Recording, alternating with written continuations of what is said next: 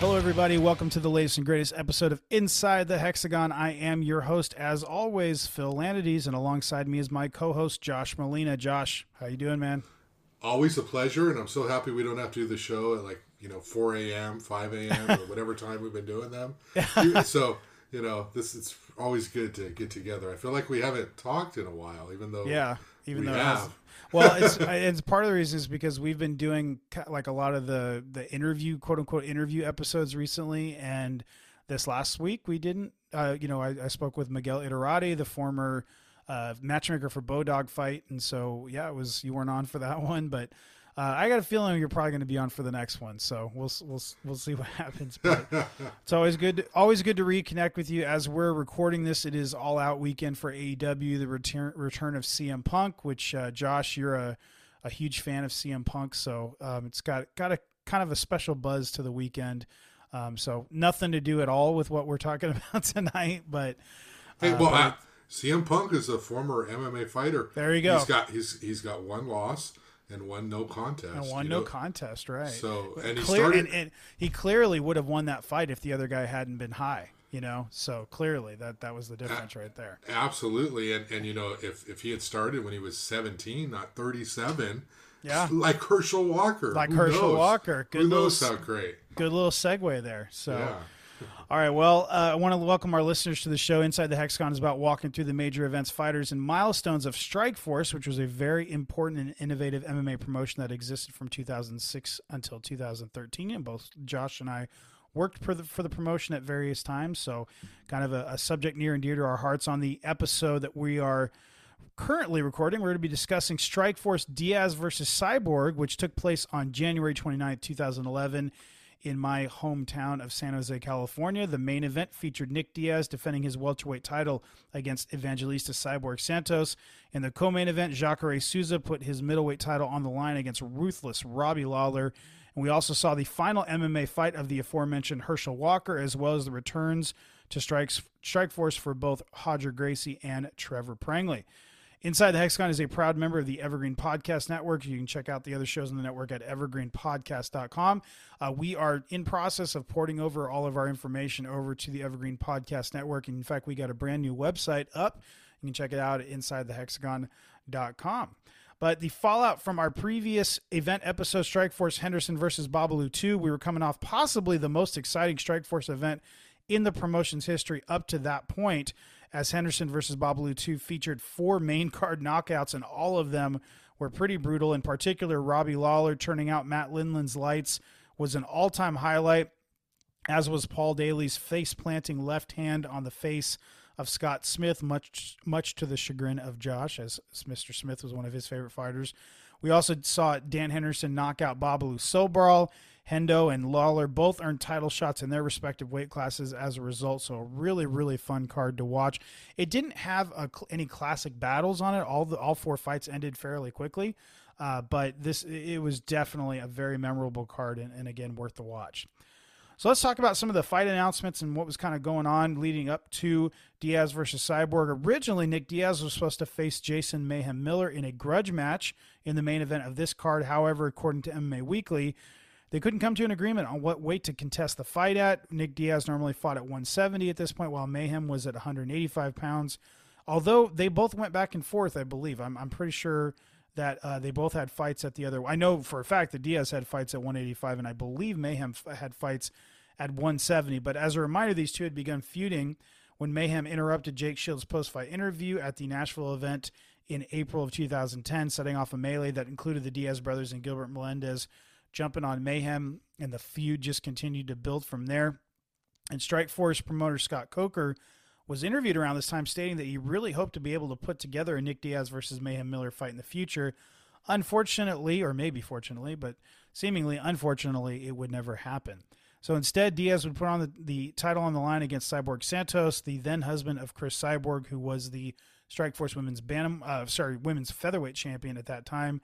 So this would look to be a crowd-pleasing fight, but not exactly on the level of Diaz versus Mayhem. But I will tell you, and without a spoiler, that it was a very, very entertaining main event. All right, a few weeks before Diaz versus Cyborg, Strikeforce ran a challengers event at the Nashville Municipal Auditorium, just about 25 minutes from where I currently sit. Took place on January 7, 2011. There were some very notable names on this card, and it drew 2,631 fans to the venue. In action were Dustin Ortiz, recent Bellator title challenger, and I say recent meaning today, Bellator title challenger John Salter, and then Vince St. Pro was back. And for OSP, this was his third Strikeforce event in a row. He fought on 3 straight Strikeforce events, all of these fights taking place in less than 7 weeks. So he set 2 Strikeforce records there in that he was the only Strikeforce fighter to fight on 3 straight Strikeforce events, and he was the only one to complete 3 Strikeforce events in under 7 weeks. So pretty amazing there. And he won all 3 fights. And this win here gave OSP 8 wins in a row, which set him up for a big-time fight with Gegard Mousasi. Another notable name made her Strikeforce debut on this card as the GOAT, the women's GOAT, Amanda Nunes, knocked out Julia Budd in just 14 seconds. She was now on a 6-fight win streak. She was expected to fight on a big Strikeforce event soon after this, but sustained a foot injury, but she would be back later in the year. It's crazy to think that Amanda Nunes was in Strikeforce, and it's just a reminder that Strikeforce, Scott Coker, just visionaries in promoting women's MMA at a time when, as you've talked about, they were a distant second in the fight against the UFC, and the UFC was just flat out discriminatory. Well, maybe not discriminatory, but just flat out saying, we're not going to do women's MMA. And Strikeforce made money off it. They introduced the sport to obviously Ronda Rousey and Miesha Tate and these others, and well, now women's MMA is still big. So just that's one of Strikeforce's big legacies, and we see it here.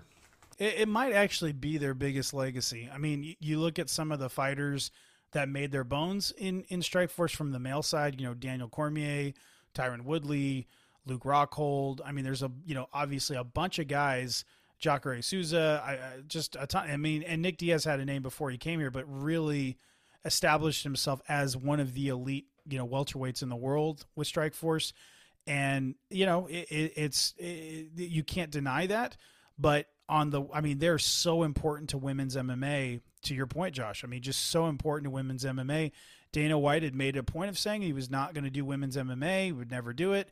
And he saw these female fighters and how talented they were. And obviously, I'm sure from the bottom line perspective that affected the reversal of his feelings and his standing on the subject. And, so, I mean, can we say that we wouldn't have Amanda Nunes, we wouldn't have, these women, these female fighters that we have today and as established as it is today without Strikeforce? We don't know for sure because, maybe Dana would have reversed course anyways. Maybe Bellator would have picked it up and, run with it, and Dana would have, then taken. I mean, we don't know, but there's just no doubt that women's MMA owes a debt of gratitude to Scott Coker and Strikeforce for giving them the mainstream MMA, at least mainstream platform that they got. So. Yeah, I mean, nobody could have seen how huge Ronda Rousey would become just because she was pinning or submitting girls in seconds. So Strikeforce got a bit of a break there, but still, they valued that, hey, women can compete on a level that men can in terms of, being a draw. And they took a chance. They took a risk. It's just too bad, Phil, that Strikeforce never promoted tag team MMA because that I would love to see in the UFC. And if you ever watched that, like, there's a couple of, like, YouTube indie things where they tried to do that. And obviously it's, there's so many problems that can happen with something like that, but can you imagine? I mean, one time, I kind of love the idea of a guy being like in a rear naked choke and he's reaching out to make the tag, and the guy on the outside's got to hold the tag rope and he's reaching out as far as he can, and their fingers are just too far away, and then the guy that's got the choke on just wraps the body triangle and rolls away, and then guy's forced to. I mean, that's good drama right there. So. That would actually be pretty cool. I mean, I see how it's hokey and it's too pro wrestling, but yeah. I'd also like to see it tried just once, and see what would happen. I mean, you never know till you see it on a big stage. But what if you had a Amanda Nunes and John Jones, right, taking on, you know, Daniel Cormier and Ronda Rousey, you know, mixed tag. Oh, and now we're going intergender mixed tag MMA. Jeez. It's 2021. You know, we I don't keep think pushing we're. the envelope. I don't think we're going to see that. Okay, all right. Well, speaking of Daniel Cormier, he was also competing on this card. He won a decision against Devin Cole, which brought his record to 7-0 and set him up for a big card event soon. And then in the main event, the aforementioned Tyron Woodley ran his record to 8-0 after a decision win over fellow future Strikeforce welterweight champion Tarek Safadine.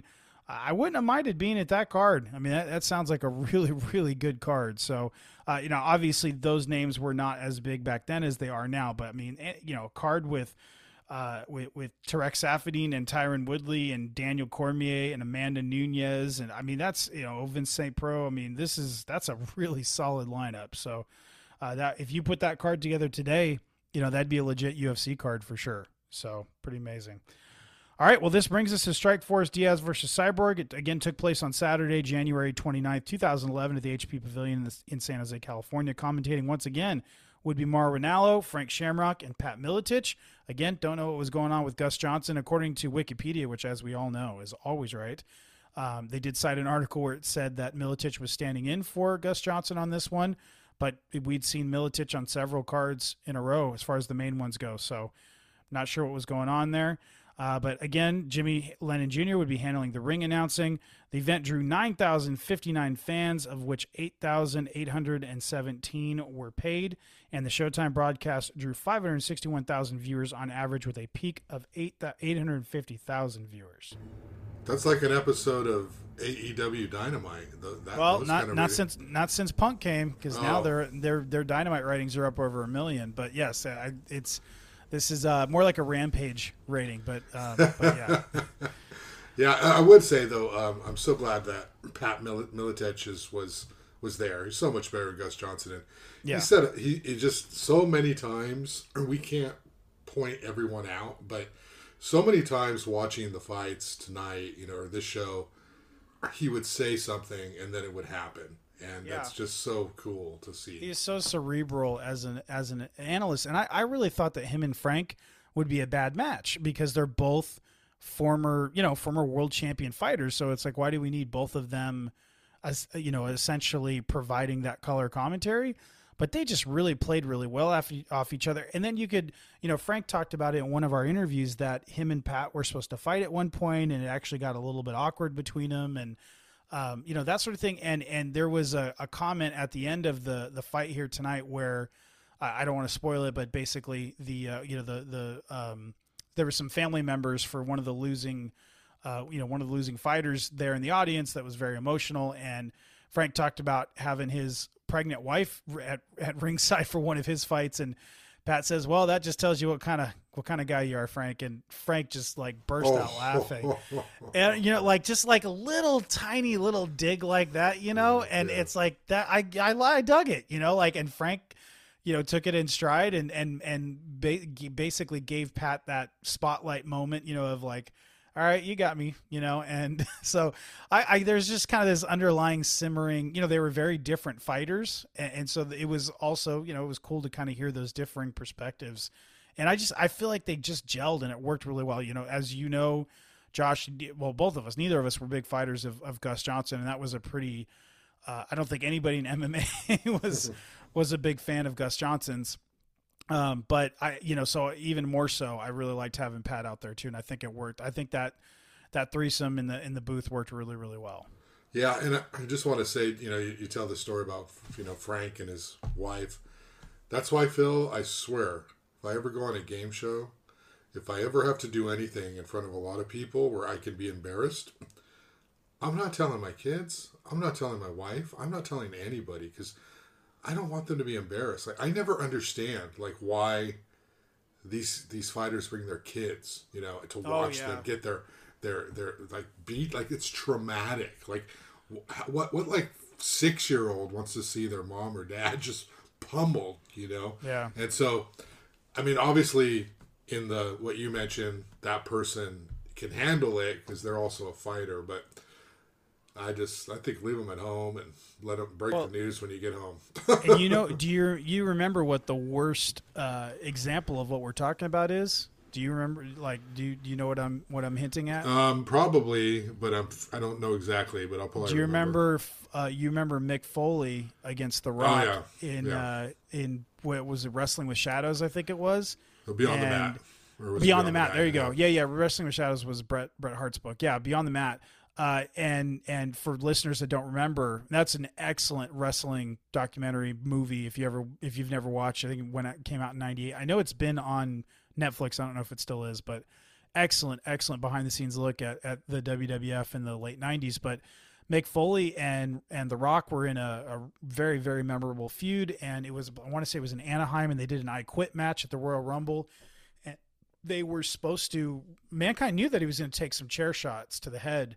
And this is of course pre-CTE and all that stuff, and The Rock, they apparently had agreed on like a certain number, and it was a much lower number than it ended up being. I want to say he ended up taking 13, not just chair shots to the head, but his hands were handcuffed behind his back, and he got cut open, and it was bleeding like a stuck pig.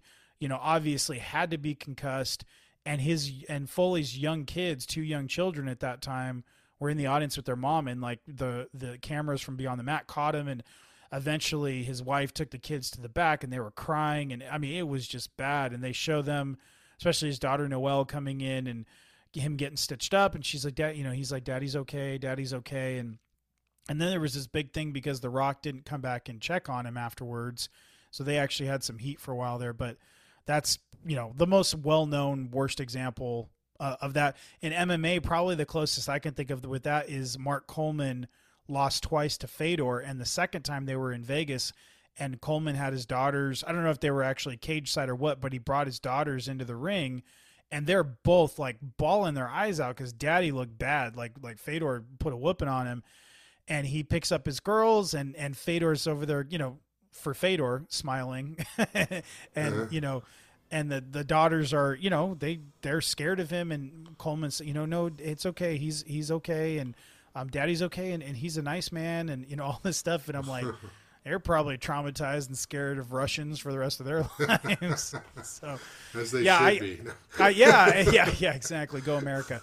But I hear you, man. Like, I'm kind of like, I'm in your camp. I don't know that I would want the pressure on my side of having my family there. I remember Joe Riggs, we interviewed him on here, and he talked about beating Eugene Jackson up in front of his boys at ringside, and that it actually messed with him a little bit, that he was like, I don't want to do this in front of his sons. And so from both an opponent's perspective, of course, actually, then maybe it works for me. Then if I'm the underdog and I bring my kids, maybe the other guy will feel bad for me and not try as hard. But yeah, I agree with you, man. Just kind of, I mean, as much as a fan of the Rocky movies as I am, I just don't think it's a good idea to have spouses and kids at ringside when you're, especially in a legit, fight situation.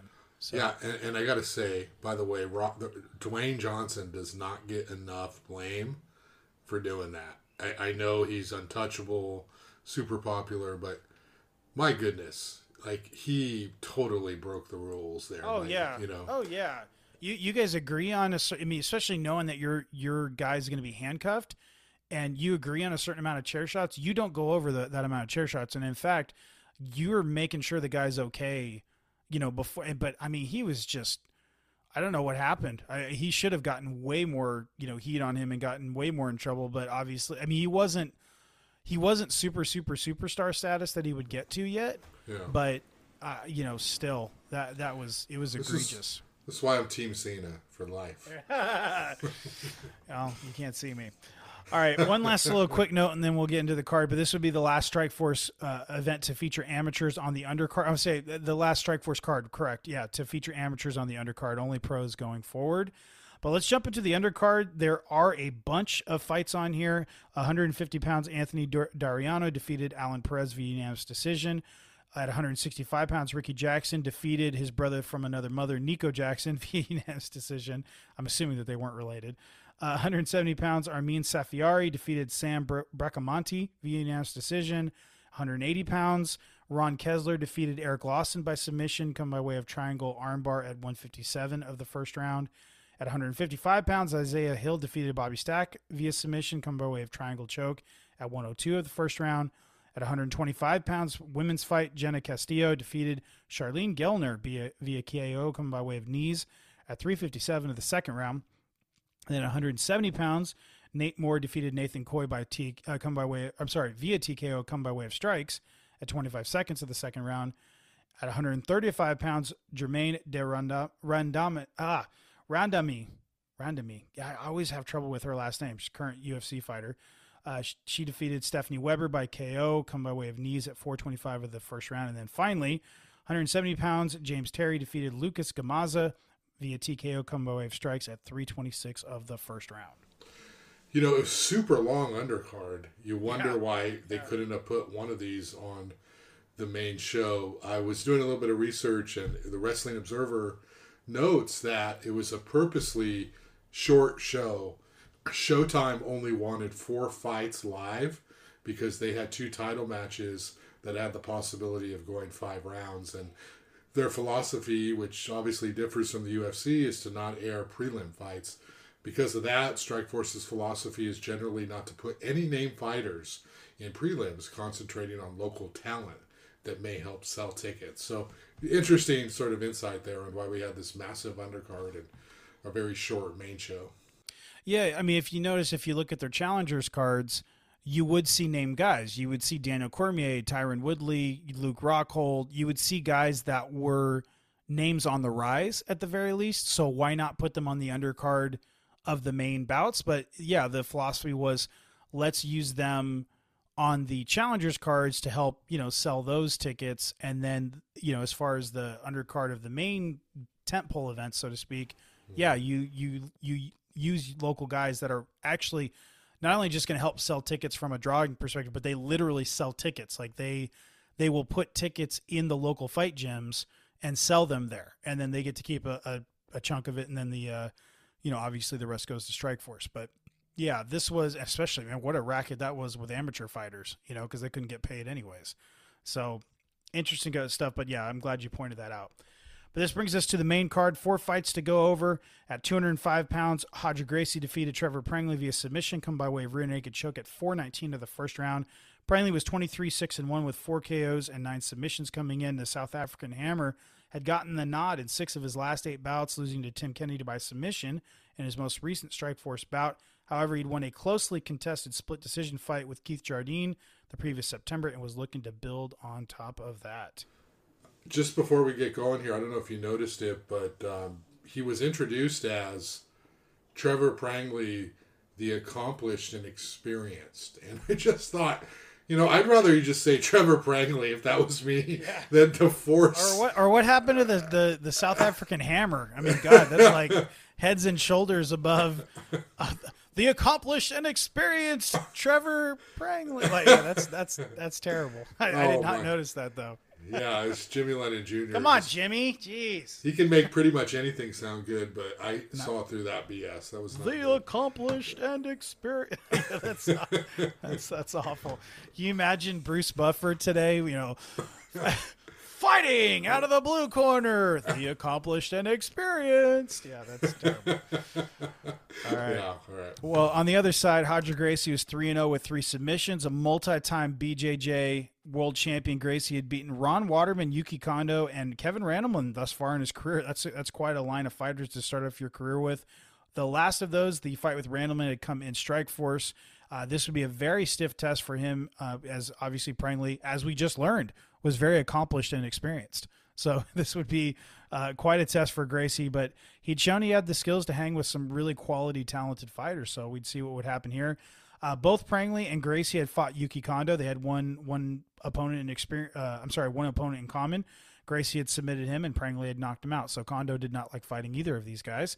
The 6'4" Gracie used his reach early on with some really nice jabs. A couple minutes in, the Brazilian shot in and secured the takedown. Prangley tried to fight the positioning, but Gracie's ground game, I mean, God, he's a Gracie, so as you would expect, was just too much. He advanced to full mount, and the South African tried to use the cage with his feet to get out of it and turning his back. And in doing so, it would prove to be his undoing. Gracie immediately saw the opportunity and latched onto the neck, securing a rear naked choke and eliciting the tap while he had the body triangle on. And nice win for Roger Gracie. He celebrated with Gracie family members such as Caesar and Half after the bout. I thought I saw Henzo in there, and it's possible he was there, but then I couldn't say that it was him for sure. And then I saw Half afterwards, which I had to look up Half. I recognized him. He fought in Pride at least once, and I was like, I'm pretty sure that's Half. And I actually it took me like 5 or 10 minutes to find out which Gracie it was. But a nice win for Roger. Yeah, Frank Shamrock noted that Gracie had sort of a boxer stance. He had his shoulder out. Kind of lauded his stand-up skills, and I thought he did look good on his feet. Yeah, so that was definitely notable. And I think Prangley, quite honestly, just fought a lazy fight. I don't think he really knew what to do, or he's had a game plan going in there. He was headhunting. He was throwing punches at the head, but he was throwing up. He couldn't really reach. And I just think when you got like a mass of flesh that Gracie is, you got to go for the body. You got to slug him in the stomach. You got to sort of do some Muay Thai. You got to knee him. You got to do something to sort of bring the level of his head down. So I just think Prangley was reaching, and he wasn't doing enough on the lower half of the body. And I mean, Gracie's just he's almost too big to be a good MMA fighter. Because he's so like kind of clunky in there, but this was one of the few fights where he put it all together and was able to beat a very accomplished and experienced South African fighter. Yeah, yeah. Well, I mean, hey, you start off your career with wins over, Ron Waterman, former UFC and Pride heavyweight fighter, very talented guy. Yuki Kondo, very, very accomplished and experienced in his own right. And then, Kevin Randleman, former UFC heavyweight champion, who was, obviously past his prime at that point. But, I mean, and then you add Trevor Prangley, that's a really, really solid. I mean, you could retire right there and be like, man, successful MMA career. I believe he ended up leaving the sport at either 8-2 or 8-3. So, Gracie did end up, having a pretty respectable career. And, again, hats off to him. But you don't have to worry about Trevor Prangley not having good game plans anymore, because this would be it for him in Strikeforce. He continued to fight until 2015, left the sport with a respectable record of 35-11-1. We do have an interview with Prangley in the archives. It's a good chat with him. He's running, I believe, an AKA affiliate out in Idaho, if I remember correctly, and doing quite well. So, that's definitely worth checking out. And Gracie, he would be back in Strikeforce later on in the year to take on King Mo. All right, next bout at 265 pounds, heavyweight bout. Herschel Walker defeated Scott Carson via TKO, coming by way of strikes at 3:13 of the first round. Walker, of course, was 1-0 with a TKO win over Greg Nudge almost exactly a year before this bout. It was 364 days before, which is interesting. But at 48 years old and a novice in MMA, he knew that his time was short, and so he had to make the most of it. And so he'd be taking on Carson, who was 4-1. All of his wins were coming by way of submission. His most decent fight ended in a loss. I'm sorry, not decent. His most recent fight at this point had ended in a loss to Lorenz Larkin. In the promo before this, when they were doing the video packages, they talked to Herschel Walker, and he said, if I want to be an MMA fighter, I want to be a great MMA fighter. And I thought that was really telling, because it made sense in terms of how well he trained and how well he prepared. And I just wonder why he stopped. Now, I know he's 48, but if you have that mentality, most fighters go until they lose, right? Like even Floyd Mayweather, he's retired, but he's still fighting. He's going to keep fighting until someone knocks him out, So I just think it's interesting that he had everything going for him, and he was so old, and he could lose, and nobody would care. They'd just be like, dang, he's Herschel Walker, and he lost at 48 or 49 or 50. So I just think I would love to know why he stopped after this fight. Yeah, and I mean, to your point, at the in the post-fight interview, he made no sound of why he stopped, or he made no hint that he was gonna walk away. He said he was gonna keep going, and that was it. But for whatever reason, he apparently. I don't know what happened, but he decided not to come back, and that ended up being it. But I did. Okay, actually, no, I've got an interview right here. I was Googling it while we were chatting. Yeah. Herschel Walker explains why he stopped fighting. This was a 2017 interview. said, I couldn't get a fight. That's why he quit. He was 2-0, enjoying life, but he still wanted more. The reason I stopped fighting, I couldn't get a fight. I wanted to step up in talent. Most of the time, I'm doing this for fun because I love to do it, giving all my money to churches. Other guys are doing it for their career, so it's kind of hard to fight Herschel Walker when there's a very good chance you may lose, and he's doing it for fun, and they're doing it for career, so that's kind of tough. So he doesn't really miss it because he's in the gym all the time anyways. He says, I'm still at AKA all the time. This is 4 years ago, so I'm still training all the time. So, yeah, it just seems like he couldn't get a fight, and then, just couldn't get a fight, and so that was it. Yeah, so I don't know. I don't know if I believe that. I feel like a lot of guys would want to fight Herschel Walker. I don't know why. Who wouldn't want to fight Herschel Walker? Because he's very inexperienced, but obviously a big name. I would think that you would want to. So, yeah, and as we'll talk about, I mean, he did look beatable, at least in part of this fight. Yeah, so. Yeah. All right. Well, yeah, I'm just kind of reading a little bit more, and I'm sorry, listeners, that I'm kind of taking. I want it to be So he was, even back in 2016, he was still talking about fighting. Said he'd be willing to fight Rampage Jackson. I want it to be a worthy opponent. I don't want it to be someone they handpicked, some bum that they found on the street that was fighting 15 years ago. I don't want it to be someone like that. I want it to be someone that will keep the integrity of this sport. So, it is what it is, and that was it for him, or this would be it for him. But let's talk about the fight itself. I got to say, I know you're not a big fan of Walker as a fighter, but he looked a little looser than his first fight, but he did still look pretty stiff. Carson unleashed a high kick early on, which grazed the football great, who screamed and then proceeded to drop his opponent with strikes. It was actually kind of cool. Carson recovered while Walker took top position. Walker would try to hurt Carson with strikes, while the more experienced Carson would look for submission opportunities. Eventually, Walker was standing with Carson on his back. When Carson went to get up, Walker hit him with a left hand, dropping him again, and the ref had seen enough and stopped the fight. I didn't really love the fight, didn't really love the stoppage. It seemed a little bit early, but Carson, who was being overwhelmed, just didn't, he didn't really protest it. So I think a good win for a guy that was 1-0 at the time. Yeah, I didn't like the stoppage either. I felt it was a little bit quick. I guess he got caught in a way that the camera didn't catch. Hard to know. I didn't like the fight too much. I felt it was a sloppy fight. I think once Walker got hit, as you noted, he screamed. He's like, yeah, kind of like, let's get it on. You lit me up. I'm awake now. Let's do this. And then he just kind of threw this like wild hand, and he hit Carson hard, and he dropped him, and it was sort of over. So I think, he definitely hit him, but I can't say that he, set him up with a jab and then landed and dropped him. It was just like Carson got excited. He put his hands down and he got popped. And then the next thing you know, he's on the ground. What I will say about Herschel Walker is just you could see his intensity, his athleticism, his commitment, his durability. I mean, once he got Carson down, he just would not let him up. And that just shows that he's a high-level athlete. He knew he had the stamina. And he was not going to lose this fight after tasting a little bit of the punch and knowing what that feels like. Carson, having said that, had opportunities to submit him. He almost had a key lock, a leg lock. Walker slipped out. But, as you said, Walker just tagged him and it was stopped. So give it to Herschel Walker for just being so resilient and not giving up and not letting Carson up. But 3 times he could have lost this fight. Yeah.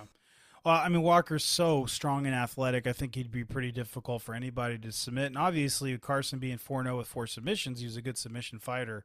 Or, sorry, 4-1 with all of his wins coming by way of submission. Obviously a good submission fighter. But, regardless, this would be it for both Walker and Carson in both Strikeforce and MMA overall.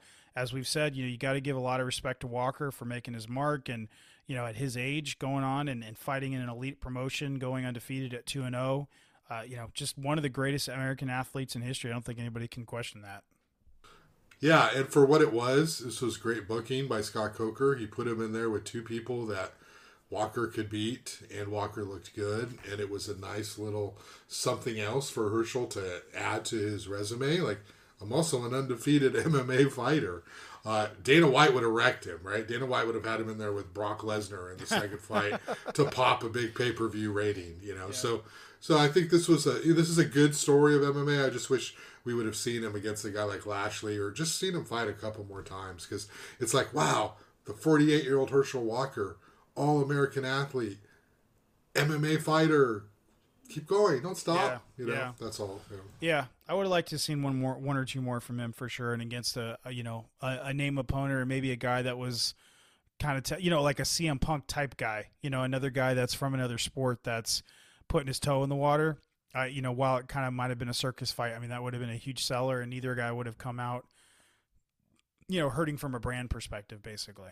So, all right, co-main event time, 185 pounds. Jacare Souza defeated Ruthless Robbie Lawler via submission, come by way of rear naked choke at 2 minutes of the third round to retain the Strikeforce Middleweight Championship. Souza was 13-2 with 10 submissions.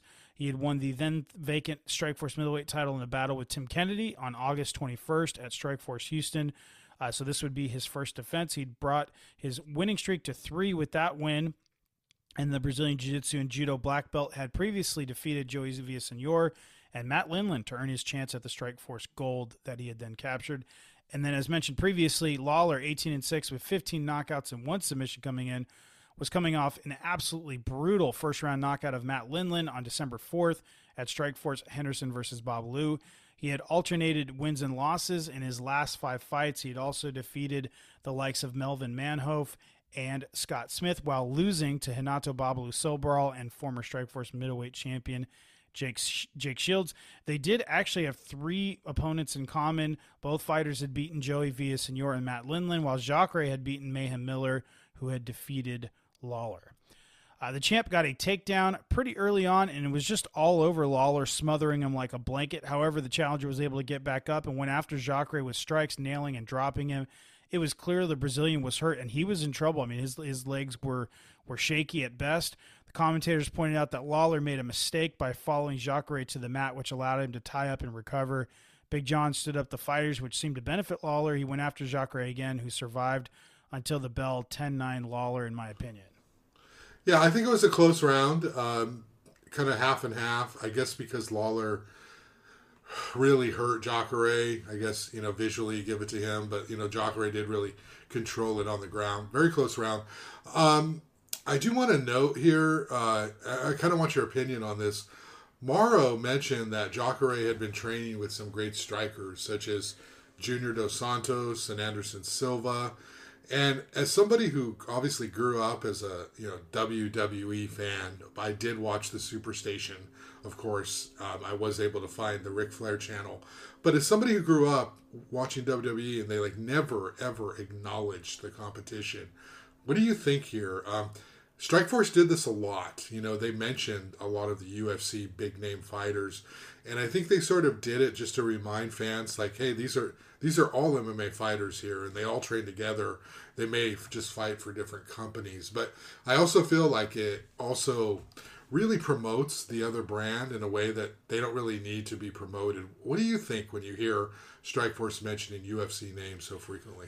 Yeah, I get what you're saying. I disagree. I think it's a good thing because it legitimizes your guys and makes them sound like credible fighters because they train with these other guys that are obviously credible fighters. At the same time, I noticed something that Mauro said during this. He said that Javier Mendez, the AKA head coach, had said that if Herschel Walker had started in MMA as a young man, that he would have been a world champion. And he backed that up by saying he said that Cain Velasquez would be a world champion, and now he is. And he didn't say that Cain Velasquez was the UFC heavyweight champion. So they're not really mentioning UFC. They're not saying, UFC middleweight champion Anderson Silva. They just said Anderson Silva. So it's different. I think if you're branding them, if you're mentioning the promotion, that's one thing, and I could see that. Yeah. But on the flip side, the way I would agree with you is that when you're mentioning those names, if you're doing it to build your guys' credibility, you're already acknowledging that the UFC is what gives your guys' credibility, which isn't a good look for your brand. So I still think it's worth it. I still think it's a good thing as long as you're not attaching the UFC name to those other guys. I think it's okay. Yeah, I mean, good points all around. I think you're right. It just always kind of feels weird. But you're right. They don't actually say UFC. They might say George St. Pierre or whatever. Yeah. But let's move forward with the fight. When I say the second round was all Jacare, I mean it. I mean he got a takedown early on. Was pretty much stayed there the entire round. He was improving position, going for submissions. Almost got an armbar with about a minute left. But to Lawler's credit, he was able to escape, and he escaped another armbar attempt and got top position with under 30 seconds left, but wasn't able to do anything with it. Clearly a 10-9 round, maybe a 10-8 round for the champ, but probably more 10-9. But then it was more of the same in the third round with Lawler, as has often been the case in his career, being unable to compete consistently on the mat. Jacare got things down to the floor again and was able to secure both the body triangle, just like Roger Gracie had in the opening bout, and the rear naked choke, just like Gracie, garnered a meek tap from Lawler. The champ had defended his title for the first time. Big win for Jacare. I have to ask you, Phil, is there a worse fighter who's... Or let me think of this, how to say this. Is there a fighter who's so good in the stand-up but absolutely horrid on the ground, more so than Robbie Lawler? I mean, Paul Daly comes to mind. Yeah. Like if you get Paul Daly down, you're going to win the fight probably. Robbie's gotten a lot better, obviously, in his second UFC run. But, geez, I mean, once Robbie Lawler was down, he's like, there's no chance. There's no way to win this fight. But I don't know. Do you agree with me, or is that an overstatement? So I think his issue, because I think there are worse fighters on. I mean, obviously there are worse fighters on the ground, but as far as like the elite guys, there were guys that I'm total like Semtex is a good example for sure. Daly's a good example. Scott Smith would be another example of a guy. If you got him down on his back, he was going to lose. Like it was just pretty much a given. Lawler got out of a few submission attempts here. Like he could get out. To me, his bigger issue was the mental side. And a perfect example of that is that him having Jacare rocked in the first round. I mean, it was clear Jacare was really rocked. I mean, he was on fish legs, and Lawler just inexplicably goes to the mat with a black belt in jiu-jitsu in Brazil in jiu-jitsu and judo. Like, dude, really? I mean, you just rocked this guy. All you got to do is stand back and say, get up, and Big John will stand him up. Dude, he would have been not even a moving target. He would have just been a target. Like, he was that badly hurt. It looked like it wasn't enough for McCarthy to stop the fight, but it looked like, when you've watched as many fights as you and I have, you can tell when like a guy is on his way out or is in danger of being stopped. Jacare was definitely on his way there. Now, he recovered quickly, and who knows what would have happened, but Lawler absolutely had a chance to be the first guy to win Strikeforce and UFC gold. And he blew it because of the mental aspect of it. So I don't think it's so much that he was so awful on the ground, because he was strong and he could get out of stuff, and he did get out of stuff. But from a mental perspective, he would make really bad decisions. And that's why his record, I believe, is 28-15. Like, he's not, he'll go down as one of the better middleweights of all time, but he's not an elite all-time great, even despite his knockout power and his good cardio and stuff like that, because his ground game never improved enough to be really all that great. But it's more, I believe it was more of a mental thing with him than it was, him just being that bad on the ground. He's also a terrible interview. So he's also an awful interview. We've tried to, we have reached out to him and haven't heard back. And, I don't know, maybe he just really does. I know he doesn't like doing interviews. So he's the only one-word answer interview I've ever done for, 15 minutes of interviews. But hey, are there two Robbie Lawlers? Because I don't know. Did you notice his back tattoo? Like, does he still have that back tattoo? I did note. Actually, it's kind of funny you say it. I did notice his back tattoo. This was also the caveman Robbie Lawler, where he's got like the full beard and kind of like the messy hair. Yeah. So maybe, but I did notice it. I have no idea if he still has it, but yeah. It's a significant tattoo to have removed, though. Like, it would be. It would be, But for sure. I swear I don't remember that tattoo and watching his UFC run, but I didn't take the time to, Google Robbie Lawler's back tattoo. Yeah, maybe I good. should. Yeah, maybe you should. But anyway, I thought that it was a great win for Jacare. He was so good at this time with his jiu-jitsu. He was really tough to beat. And he sort of weathered the storm. And, this is one of those things where jiu-jitsu beats stand up here, at least one of those fights. Yeah. And Jacare was really training hard on his stand up, and he tried with Robbie, and just speaking of mental miscues, like that's a bad idea. But yeah, Jacare, not only was he great on the ground, he was very entertaining on the ground. Like he constantly improving, constantly moving, constantly going for submissions. He tried for a toe hold in this one, which was pretty cool. And then when he didn't have the toe hold and he realized that he had, I have to be careful how I say this, but essentially he was in a reverse cowboy position, we'll say. And when he was going for the toe hold, and then he swiped back and hit Lawler in the face with his fist behind him. So, Jacare was a pretty entertaining fighter for a guy that really, because some of those guys that were just ground specialists could be really boring, but not Jacare. But we would see him back.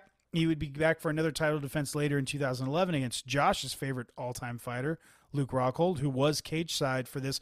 By the way, I think I know who I think I know who Luke Rockhold's celebrity doppelganger would be. Let me lay this on you. Chris Isaac, the singer, the Foolish Games singer. Yeah, that's when I saw him cage side. That's who he reminded me of. So next time you're going down your Luke Rockhold Google rabbit hole, which I'm sure you do at least once a week, check out Chris Isaac and tell me if you think they look alike. Don't even try to insult Luke Rockhold by putting some 80s washed up, slow ballad, dreary, depressing singer in the same category with him. But come on. I humbly apologize. If I Google Robbie Lawler's back tattoo and Chris Isaac, I'm definitely gonna have to delete my history. your wife's gonna be like, what is going? Like she sees your internet history and what is going on? Yeah. Anyway, no, I'll figure out a way, and okay. I'll respond to you on that. But Lawler, for his part, he would be back later in the year as well. He would take on Jacare's previous victim, Tim Kennedy, in a fight. All right, we are at main event. It is 170 pounds. Nick Diaz defeated Cyborg Santos via submission, coming by way of armbar at 450 of the second round to retain the Strikeforce welterweight championship. This would be the second defense of his title for the mega popular Diaz, who was 23-7 with 12 knockouts and 7 submissions. Coming in, he had defeated Marius Zaromskis in January 2010 to win the vacant belt, and recently had defended it in a rematch with KJ Nunes from their Elite XC days. Those victories were part of Diaz's 8-fight win streak that had dated back to the mid-2008, back to mid-2008. And Stockton's favorite son was on a roll for sure. Cyborg on his side was 18-13 with 11 knockouts and 5 submissions. A powerful Brazilian striker came into this one having won back-to-back bouts, which included a TKO victory over Zaromskis in a very memorable bout in Los Angeles. Almost always exciting. Cyborg also tended to lose a lot, as his record suggested. In fact, he'd only gone 5-5 in his last 10 bouts prior to the title shot. But this would obviously be the biggest opportunity of his career, and if he won, Cyborg would join his wife Chris as world champions in the same organization, which I believe would have been the first, and I think would be still the first chance that we would have to see a husband and wife couple both be world champions and in the same promotion. So that would have been pretty amazing. Like Seth Rollins and Becky. And Becky, yeah, that's right. Both being champions at the same time. So definitely on the same level.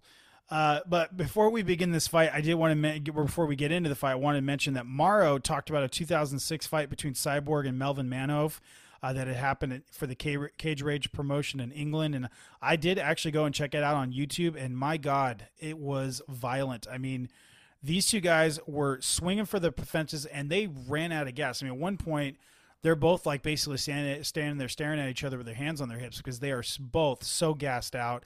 Cyborg, normally fought at, again, 170 pounds. That's what this fight was at. He was at 205 pounds for that fight with Manhoef, and so he was jacked and probably gassed to the gills. And they're both those guys just they went at it as much as they could. In the second round, they just gassed out real bad. And in fact, at the end of the fight, Manhoef won by TKO, but he's flat on his back. Cyborg doesn't realize the fight's over, and he's leaning over Manhoef, and he's trying to hit him, and he's hitting him on the chest with basically as much force as a 6-month-old, like tapping on his doll. I mean, there was just nothing behind it, and it was so weak that the ref didn't realize that he was trying to continue to fight because the strikes were so weak. So he let him hit him like 3 times before he stopped him. But it is definitely a memorable bout. So yeah, just Google Evangelista Cyborg versus Melvin Manhoef. It's worth checking out for sure. Yeah.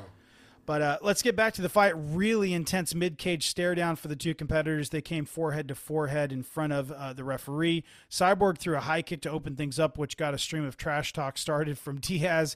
Huge chance of Diaz early on. Cyborg threw some really solid leg kicks early on, and Diaz was forced to respond and start defending those. And man, they were hurting him. I mean, he was moving differently as the round wore on. He was really having trouble. And Cyborg was just fighting masterfully. He just kept going back to those leg kicks, chopping down the champ, who was no longer talking trash. And he even actually kind of dropped him, and Diaz caught himself with one hand and was able to stand back up. But Cyborg was being patient, which he wasn't really known for. Very, very strategic. Things turned around for Diaz with just over 1.5 minutes left in the first when he clipped the challenger with a left hand. Clearly hurt, Cyborg started eating a stream of peppering Diaz punches. Some were stunning and hurting him even further. He was getting hit. And so, you're getting hit, and then combined with all those leg kicks thrown, and Cyborg, as patient and as strategic as he was being here, everything, he reminds me so much of Vanderlei Silva. He's got the head tattoo he's heavily tattooed. He's got the head tattoo in the back of his head. And, just obviously kind of the axe killer look. He's Brazilian, they're about the same skin tone. They're both shoot box fighters. So there's a lot of similarities. And another similarity between the two is that they don't throw jabs. I mean, pretty much everything is thrown with full force. And Santos seemed to be gassing himself out when you combine that with getting hit and just throwing everything he's got. He seemed to be in trouble, but he survived. But what a round. I mean, tough to call it. I wouldn't fight anybody that said that they gave it to Diaz 10-9. I gave it to Cyborg 10-9, but it was a really close but extremely memorable round, and I really enjoyed it. Phil, I think this was like another forgotten great round in Strikeforce history. Yeah. This was so intense, and I don't remember this. I don't either. I did not remember this at all. Yeah, this was a real treat, a real surprise to see such incredible action. This has to have been, at least for part of the round, one of Cyborg's most, best technical displays against a high-level fighter. And what I really liked about this round was he brought out the best of Nick Diaz. Yeah. Too often Nick Diaz is like kind of joking in there. He's trash talking. He's using a lot of nonverbal body language to taunt the other fighters. He keeps the fighters away at a distance. He paws at them. There was no room for that because Cyborg was really kicking his backside for part of this fight. And, those leg kicks were devastating. You could see Nick anticipating them and almost trying to lift his leg up beforehand so that he wouldn't be able to feel the full impact. Cyborg made Diaz fight, and he paid for it, but it's amazing. You make Diaz fight, and we get a great fight instead of one of these fights where Diaz is laying on the mat, trying to look cute just because he can. Right. This was a fight. Yeah, it was great, but I realized in the second round, and the commentators ended up pointing this out, that I think Diaz was kind of suckering Cyborg in a bit, like knowing that he had the propensity to gas. I think he was just trying to weather the early storm because in the second round, it started off just the same. The Brazilian was throwing leg kicks. The Stockton native was talking trash. But Diaz he seemed more confident, and it was almost like he had a secret, and that he knew Cyborg didn't know. Fewer standout moments for most of the second round, but with about 30 seconds left, Cyborg got a very nice trip takedown. Was probably looking to ride the round out that way, but instead, Diaz caught him in an armbar from the bottom, secured the grip, flipped Cyborg over, positioned him, and got the submission. And it all happened. I mean, it was lightning quick, and it was 10 seconds left in the round. I was not expecting it at all. I mean, I knew that Diaz won by submission, but I didn't realize the exact timing, and so it caught me by surprise. But what a great fight. Really good showing for Cyborg. I'm sure it was crushing to lose that way, but just a great fight. And like you said, Cyborg, whether Diaz was suckering him or not, I think Diaz, it really brought out the best in him. And, there was a lot of respect between the two fighters after the bell. Yeah, this, you said it all. This was a really great fight. Cyborg brought the best out of Diaz, and how beautiful was that to see Nick Diaz just get that armbar on so quickly? Yeah. I mean, so smooth. Like, you thought the round was going to end, and all of a sudden it's over. And we talked about Robbie Lawler's mistakes mentally. What a huge mistake this was for Cyborg. Obviously, he's tired. He doesn't want to train punches anymore. But him taking Diaz down, so stupid. Like, it's just dumb. It's better to finish the round, back away, get on your bicycle, run, whatever you need to do. But he went to the ground and it was over. It's like a fly flying into a spider's web. It's just like, oh, he's dead. It's over. Good point. But and you deserve the credit for the the point that Diaz, it really brought the best out in him, and Santos was just, he was game, and Diaz gave him a lot of respect on the mic afterwards, but not before some very interesting stuff. Diaz went over to some part of the cage. I saw him say FUB to somebody, and he was flipping middle fingers. Did he say B? No. He said the real ones. Sorry to use harsh letters, but he went over and was flipping the bird to somebody, and there was like soda or beer thrown in the cage, and Cesar Gracie's trying to keep Nick from getting in trouble, and who is he? Who could that be? And I guess there were rumors afterwards that it was him and Mayhem that were beefing, and then it was someone suggested that he was like basically flipping off Chris Cyborg, and all this stuff. It ended up being I guess a group of unruly fans, that like a bunch of anti-Diaz fans. I did find some articles afterwards where Scott Coker was interviewed and said that he knew who the group was, but he didn't know who the specific people were that were, causing the issues. And so he said if he did find out that maybe we won't see them at a Strikeforce event again. I don't know whatever happened with it, but I was definitely glad that it wasn't, Chris Cyborg. I mean, as forgive me for using the phrase, but as ruthless as Nick Diaz can be with, kind of the mind games and stuff, I don't see him, taunting the wife of, the guy that he just beat, especially a guy that he'd shown a bunch of respect to. But speaking of Chris Cyborg, I mean, she was in tears, and the Strikeforce camera or the Showtime camera guy was trying to, get the camera in there to get a look. And Fabricio Verdun, who's a big dude, 6'4", 250, he was keeping his body and trying to get the camera away, which was, a gentlemanly thing to do. They did have her on camera the moment that they showed in replay. They showed when Cyborg tapped, and she was just devastated emotionally. So that's who we were talking about earlier in the episode, obviously, that it was very emotional, and I felt bad for her. I legitimately felt bad for her. She was clearly crushed by her husband's loss. Yeah, I'm sure Nick Diaz was not taunting her, but I mean, Chris Cyborg's a fighter. I honestly felt worse for Miss Elizabeth when the Macho Man lost the title to Ricky Steamboat at WrestleMania 3. Hey, one of the most emotional moments in wrestling history would be WrestleMania 7, which is one of my all-time favorite WrestleManias, when Macho was a bad guy and he took on Ultimate Warrior, and Warrior in a really epic match beat him, and then Sherry was berating him, and then Miss Elizabeth, and do you remember? Do you know what I'm talking about? Do you remember that? I was there. So, you were there? Yeah, because it was in L.A. That's right. It was in L.A. I think I was a teenager, but I was there. Oh, dude, you were a teenager in 1991? Yeah. Oh, okay. I didn't realize you were that much older than me. I was 9 years old. I was 13. 13. Okay. 13. All right. Okay. 13. Just a few years old. But no, so on commentary, which that was the greatest, I mean, all apologies to Jim Ross and Jerry the King Lawler. Yes, I love them. But Gorilla and Bobby are my favorite. They may not be the best, but they were my favorite commentary team. Yeah. And they did this. I remember on, on the pay-per-view broadcast, they showed them on camera, and Bobby, the Brain Heenan's kind of just looking around. He says, "Hey, who's that?" In what was clearly like a very scripted moment. Yeah. And he's like, no, right over there. Is that Elizabeth?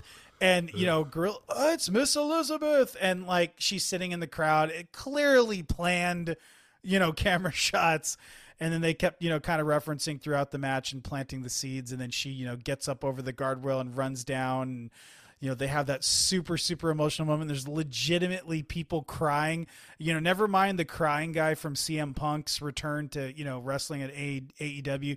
There was a guy with glasses on with a Macho Man hat that was just full on in tears. This like brunette redhead woman just burst out into tears. Like, it was so emotional. So yeah, I feel I would, that's a legit call. I would feel worse for Elizabeth than I did for Chris Cyborg. Yeah, they're actually a very sad story.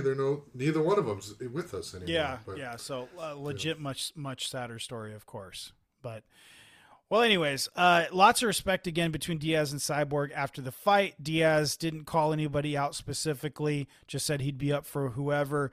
But a quick turnaround for the champ, as it would be him defending the strap against Paul Semtex Daly in another very memorable bout just a few months after this one. I believe it was about 3 months later.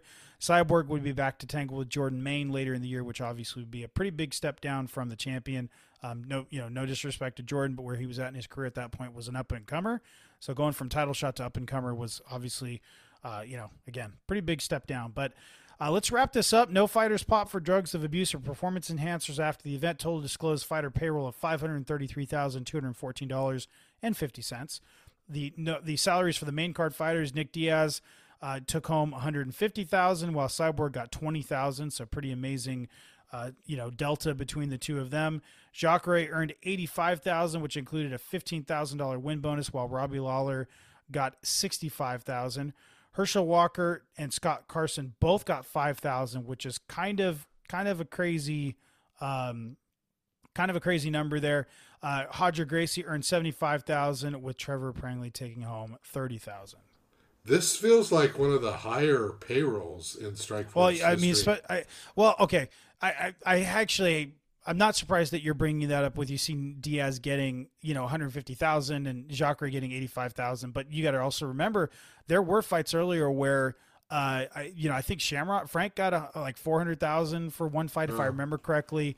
Yeah. Early on, him and Kung were getting $150,000. So I actually feel like it was just kind of getting back to where they were at one point. But then, again, Scott Carson and Herschel Walker, main card guys, getting $5,000 each.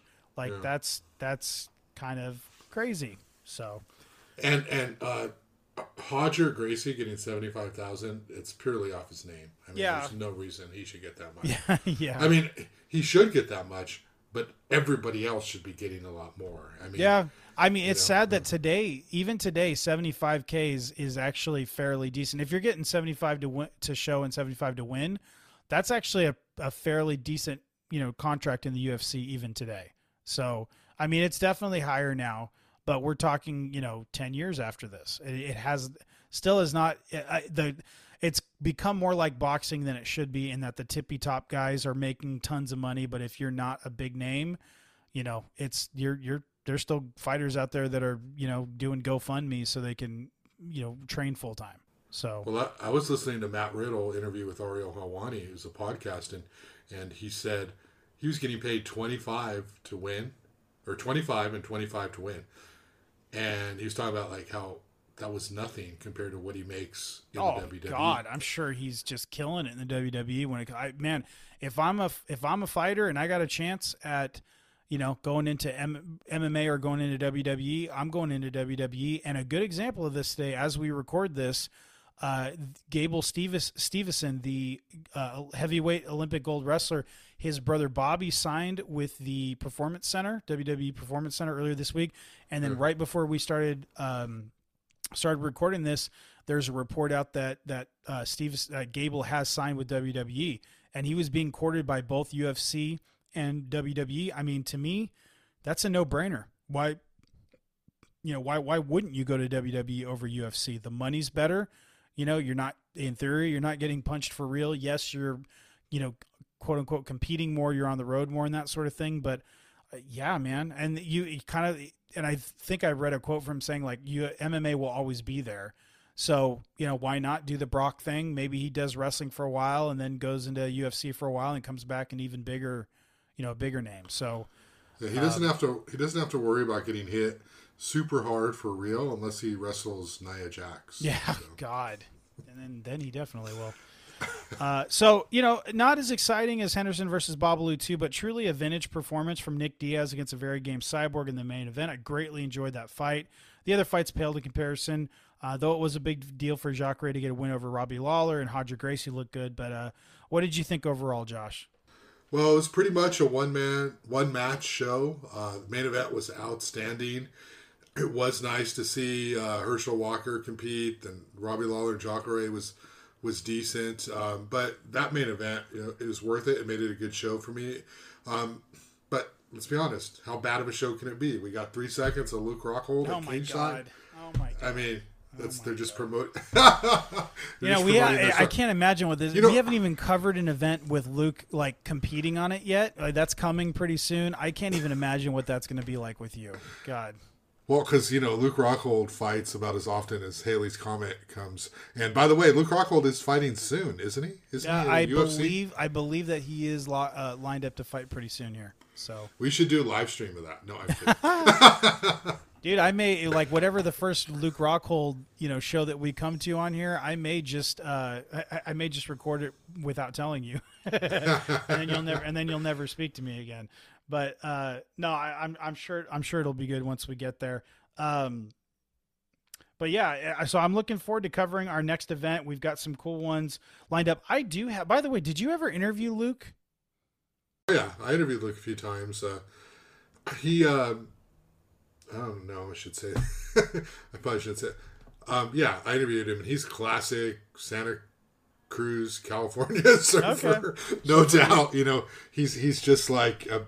Kind of like KJ Noons. He's just a casual dude, One time, what was it? I did something on him where he was not very happy with the interview. It was some feud. It might have been the Bisping thing. Remember they trained and Bisping was like, I'm the Strikeforce champion. I don't think he liked that interview that I did with him, but for the most part, it was pretty decent. Well, they're cool. They're cool now. They trained recently. They trained together recently, and they're actually good now. I actually have his email and his cell phone from back in the day. So once we kind of get to one of those cards, I'm definitely gonna try to that he's on. I'm definitely gonna try to reach out and see if we can get him on the show. So, and I'll turn on him on the show. Yeah, there you go. And then we'll hot shot an angle. There you go. Our podcast will go through the roof. There you go. All right. Well, the next event we're going to cover does not feature Luke. Almost said Luke Strikeforce, or Luke Skywalker, or Luke Rockhold. It does feature Strikeforce Fedor versus Silva. It marked the beginning of the Strikeforce Heavyweight Grand Prix, which Scott Coker gave me a sneak peek at before he announced it. I remember we were at a Noah's Bagels in San Jose, and he said, "Have you signed your NDA?" And I think I said yes without thinking, and I had never actually gotten an NDA, but I didn't tell anybody. So I kept it to myself. But as you would expect, there were some big boys in this card. Valentine Overeem taking on Ray Safo, who's now one of the leads for the PFL. Chad Griggs battled Jean Villante. Shane Del Rosario locked horns with LeVar Johnson. Sergey Haratonov met fellow Eastern European slugger Andrei Arlovsky. And then in the main event, as you might have guessed it, Bigfoot Silva got his chance at the heavyweight GOAT, Fedor Emelianenko. I won't reveal the winners, but all 5 main card bouts ended in a stoppage, so I think this is going to be a fun one to discuss. But this is when I officially started to hate Bigfoot Silva. There you go. Yeah, and that might be a bit of a spoiler. But anyways, listeners, again, you can find us on social media. Find us on Twitter and Instagram at the Hexagon Pod, and you can reach me at phil@insidethehexagon.com. Would love to get your feedback. But we've got some cool things in the pipeline, possibly. Who knows which fighter we'll have on next, but stay tuned to find out. But with that, we're going to go ahead and ride off into the sunset. Hope that you stay safe and you stay healthy. We will see you soon.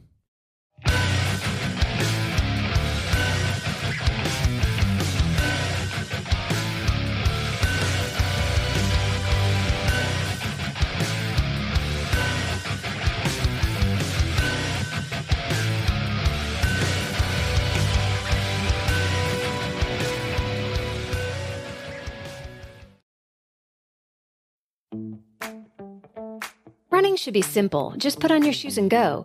And yet, when you try to learn about how to get better at it, especially as you age, you're confronted with conflicting advice, complicated workouts, and confusing nutrition trends that just won't work for you. On The Planted Runner, I'll share exactly how to run faster, longer, and feel great doing it at any age because you don't have time to waste. I'm Coach Claire Bartholic, and I went from not running at all in my late 30s to finishing a marathon in 2:58 at age 42, all on a plant-based diet.